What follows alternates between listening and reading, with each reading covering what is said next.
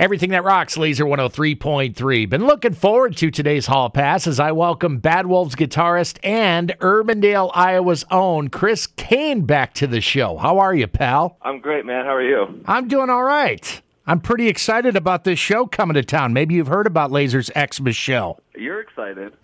I got the email about it, and I saw that. You should have seen me. I was running all over my apartment like a kid on Christmas morning. That's awesome.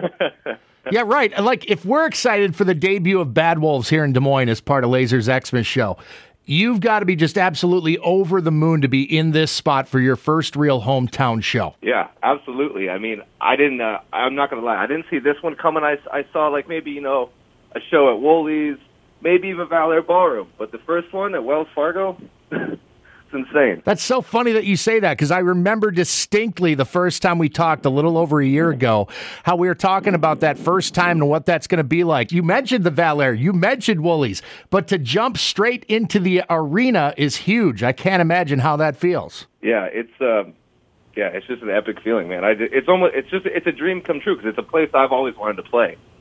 I've seen Slipknot there multiple times. I used to go to shows there all the time, Barnstormer games, you name it. That AC/DC song, It's a Long Way to the Top, If You Want to Rock and Roll, comes to mind when I think of how hard you worked your ass off around here before getting that break and joining this band.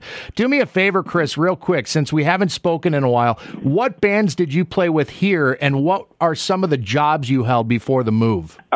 So when I was about 16 or 17 years old, I played in a local band called Burning the Broken, and we mostly just played at like the House of Bricks and stuff like that when it was like back on Merle Hay, and only a couple times that I moved downtown, and then I ended up working for First Fleet Concerts for Sam Summers for 5 or 6 years, but anytime in between that, I also did lawn care as well. So my life was loading in shows and going and cutting grass and coming back and loading out shows at the end of the day. Yeah, that was pretty much my life there up until I moved to California. Boy, what a change. You got the break while you were still in Des Moines. Your first break was with Christina Perri, if I'm not mistaken, right? Were you teching for them, or were you playing for her? No, yeah, I was teching. Okay. It's funny how I even got that gig. I was just a runner for her show at Woolies. And at the end of the night, I was settling up receipts with her tour manager. And he was just like, he's like, do you play an instrument by chance? And I was like, I play guitar. He's like, do you know anything about gear? And I was like, yeah. I'm pretty familiar with, how it goes. And he's just like, do you want a job as a guitar tech with Christina Perri? I was like, are you serious? And so it was like really crazy how it happened. And so then I went out with her for like a little bit, and then that same guy, Chris Broussard, he was the one that kind of pushed me to make the move, because he's like, if you move to Los Angeles, he's like, you'll get way more gigs, and like, because people, like, a lot of times they want LA-based people because they don't want to fly people out and put them up in hotels and all that stuff because it's just extra expense. And sure. So I was living with my best friend Mike Terry at the time, and I was like, I'm moving out there. I'm like, do you want to come with me? And he's like, screw it, why not? And we've both been out there ever since. And look at you now, my man. Look at you now. It's been a crazy ride, man. I'm super happy with the position I'm in. Everybody in this band is all great friends of mine, and I feel like I'm living in a dream right now. So you mentioned jumping around your apartment when you found out you were playing Des Moines finally. Did you call anyone to give them the news? Yeah, everybody that called, nobody answered. Oh no! I called my mom and my brother right away. Neither one of them answered. And then the next person I called was John, our drummer, who's my best friend. He didn't answer, and I'm just sitting here just like extremely excited. I'm like, I need to tell somebody. See, this is when you need to like remember that I gave you my number back in May of last year. I would have taken that call. My bad. Nothing worse than calling a bunch of people, being excited, and just getting a bunch of voicemails. That sucks. Oh. Yeah, but since the tour got announced, a lot of people have reached out to me about it. So not only is it going to be an exciting show, it's going to be a busy night with family and all my friends and everybody else. So I'm very much looking forward to it. And it's the last night of the tour as well. I think we'll be pretty dialed in at that point. Dialed in, and probably some additional fun to be had too. I know from personal experience that the last date on tours, especially among bands that have been on the road together for quite some time and have a chemistry like you guys do with Five Finger, there's probably going to be some crazy stuff happening that night, whether it's mainly backstage, maybe it'll be out on stage, who knows, right? Exactly. And also the boys in 3 Days Grace as well. We've done a few tours with them over the past year and became really close with them as well. So I'm excited to get back out with them again as well. You mentioned John, your drummer. He is the guy that put this band together. So he'd be the one then that brought you into the fold? Correct. So John and I met back in 2009 when he was drumming for Devil Driver. And at the time I was playing in this band called For the Fallen Dreams based out of Lansing, Michigan. We were on this called the Thrash and Burn tour. We were just opening up for them. That's when we first met. And we just kind of stayed in touch over the years. And, I posted a video of me playing guitar on my Instagram. And I remember receiving a text from him because I guess my head was cropped out of the video. And he's like, "Is that you playing?" And I was like, "Yeah." And he goes, "I forgot you play guitar." And so he's just like, "I'm starting this new band. Would you just be interested in doing it?" And this is when he was basically just right out of Devil Driver. He maybe had a couple of demos written for Bad Wolves, and we didn't even have a name for it at the time. It was just like this unknown thing. But yeah, he was the one that brought me into it back in 2015. When was the last time you came to Des Moines, Chris? When was the last time you visited? I was actually just there in April for a few weeks. Okay. Family and stuff like that. It's nice that you get that chance every now and again. I understand especially when a debut album comes out and there's a level of success. And I mean, for that matter, we're still playing the hell out of Remember When. So this thing has had some serious legs to it, but it's nice to know that you actually do have an opportunity to kick back and relax a bit here and there. Yeah. And I tell you what, I'm probably going to be staying in Des Moines after that tour. After that show, I should say, and stay there for Christmas and everything, so that works out really well. Oh, that's awesome. So what's the first thing you do when you get here? Is it, family for sure, but is there like a place you like to go, something you want to eat because it's been a while? What is it? Every time I come to Des Moines, and it was because me and my dad used to go here to this spot all the time, is George the Chili King. Mm-hmm. I have to go there every single time without a doubt. Some of my biggest hangovers in my entire life were cured by George the Chili King. Right. It's unbelievable. He's one of us. He is Chris Kane, who plays guitar for Bad Wolves. Incredibly, the band have never played Des Moines, but that's about to change with Laser's Xmas show Sunday, December 15 at Wells Fargo Arena. Also features Five Finger Death Punch, 3 Days Grace, and Fire from the Gods. The chemistry must be pretty awesome between the Bad Wolves and Five Finger Camps to have done so much touring together since Disobey came out. Yeah, Zoltan Bathory is our manager, and he's kind of the guy that got us all these tours and got the band signed and got everything going for us, a couple years ago. And we became really close to everybody in the band, the crew, and everything. So it's so great when we get back out on tour with them. It's like a family reunion. That first day of tour, like you load in, you're like walking around the venue, just homies everywhere. The hangs, everything's really positive. It's great. I loved Disobey. I ranked it number 2 in my top 18 albums of 2018, tail end of last year.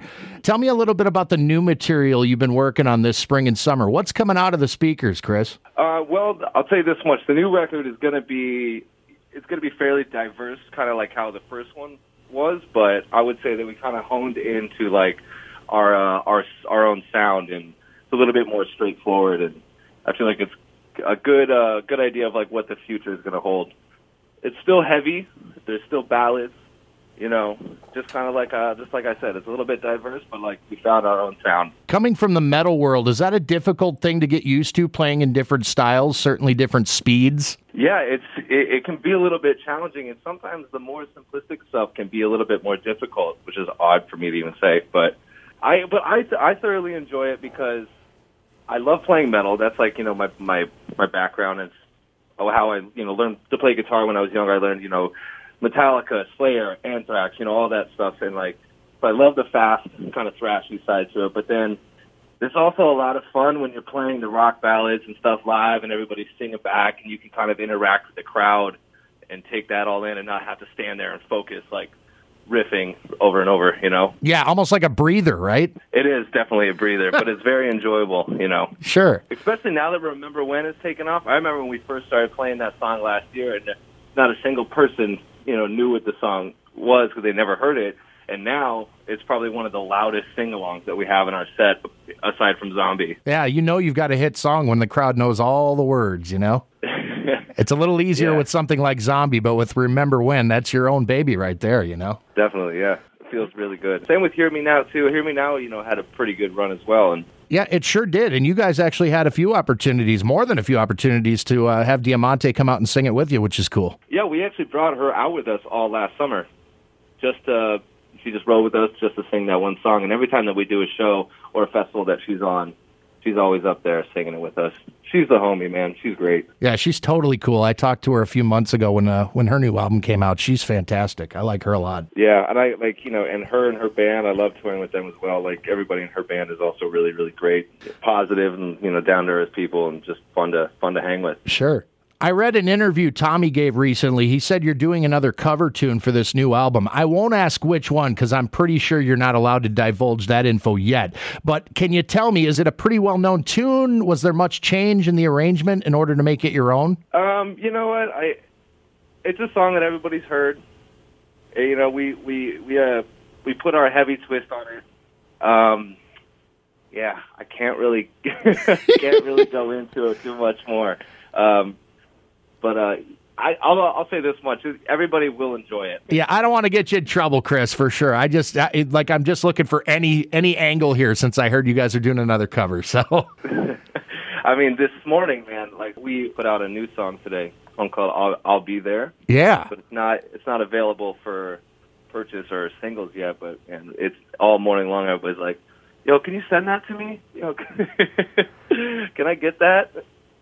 Not yet. What can you tell me? What comes to mind when you think about the making and recording of that song, I'll Be There? Because as soon as we got it, we posted it at laser1033.com. Well, that was a very big John and Tommy song. They put that one together, and me and Doc just were kind of around to help with any kind of leads, and then help with vocal melodies sometimes. But that's a very much Tommy and John song. Because like the way that we work as a band is we'll get together as a whole and we'll write certain songs all as a group, and then there's a lot of times like when we're at home we'll be putting demos together and kind of emailing back and forth, being like, yo, what do you think of this? Or hey, I wrote this song. Or like, does this melody sound cool? It's not like how it used to be back in the day where everybody just gets in a room and jams and then they write a song. It's a little bit more spread out. No, I get it. I totally understand. That's, the advent of modern technology. They certainly wouldn't have been able to do that even 20 years ago. Most bands were absolutely in a room together. So it's kind of nice in a way. I mean, you do hear of bands at times that are like they live in opposite corners of the country or even the world, and they're able to somehow assemble a cohesive record. It's amazing. Yeah. But there was a couple of songs on the record that we all got together, the five of us, in the studio and, grinded out for a few days, passing the guitar around, coming up with riffs, vocal melodies, and stuff like that. So those are always really fun. That's cool, dude. We're looking forward to hearing the new stuff, obviously. Is there a loose game plan in place in terms of when you're looking to get the album out? I mean, does it coincide with this tour? To be honest with you, I've heard one thing, and I've heard another, and I feel like it's still just kind of up in the air right now. Sure. I heard potentially this fall, then I also heard first quarter of next year. So it's kind of hard for me to give a definite answer on that. And we're still even trying to figure out what the first single is going to be off of it, and we're still getting all the little parts put together, like album artwork and everything else like that. So there's a little bit of time left. Disobey's still got legs, obviously, but that said, we've got a big show coming, and damned if we aren't excited as hell to have you guys finally. Yeah, like I keep saying, man, I can't wait. It's just a bummer that it's like 6 months away from now. Yeah, right. It's amazing though. I'll tell you, man. The older I get, the quicker 6 months turns around. I'll tell you, it's a pretty amazing thing. It'll be here before you know it. Yeah, we're busy. I'm on the tour bus right now. We just left Los Angeles last night, and we're on our way to Dallas, Texas, to start the Papa Roach Asking Alexandria tour. Cool. It starts this Saturday. Love that. Which should be great. Though once again, two bands that we're all friends with, so it's just going to be another one of those tours. You walk in, and it's just going to be friends everywhere and just a great time. I'm excited for you, Chris. I love the fact that you guys are making some serious noise out there. And again, it's Lasers Xmas show December 15 at Wells Fargo Arena. It's going to be a packed house, dude. And I mean, remember those times being out in the crowd and watching Slipknot and watching all those other things at that arena. You're going to be up on that stage, dude. That's amazing. I'm not going to lie. It'll definitely be very emotional for me. Not, looking out, because I'll know that my whole family's there, all my friends, and everything that you just said about attending shows back in the day and then now finally being up there playing. So it's going to be a hell of a guest list, about a mile long for you. It might. Everybody going to be hitting you up for free tickets. Fortunately, that's one of the perks of this gig. I'm not going to be hitting you up for free tickets, but well, definitely, you got to come by and hang out, though. Well, hopefully we'll have the opportunity to hang out a little bit, you and I. Definitely. That would be all right, my man. Thanks so much for taking the time for me. I do appreciate it. Absolutely, man. It's good to hear from you guys. All right, Chris, you take it easy. Have fun out there, okay? All right, man. Take care.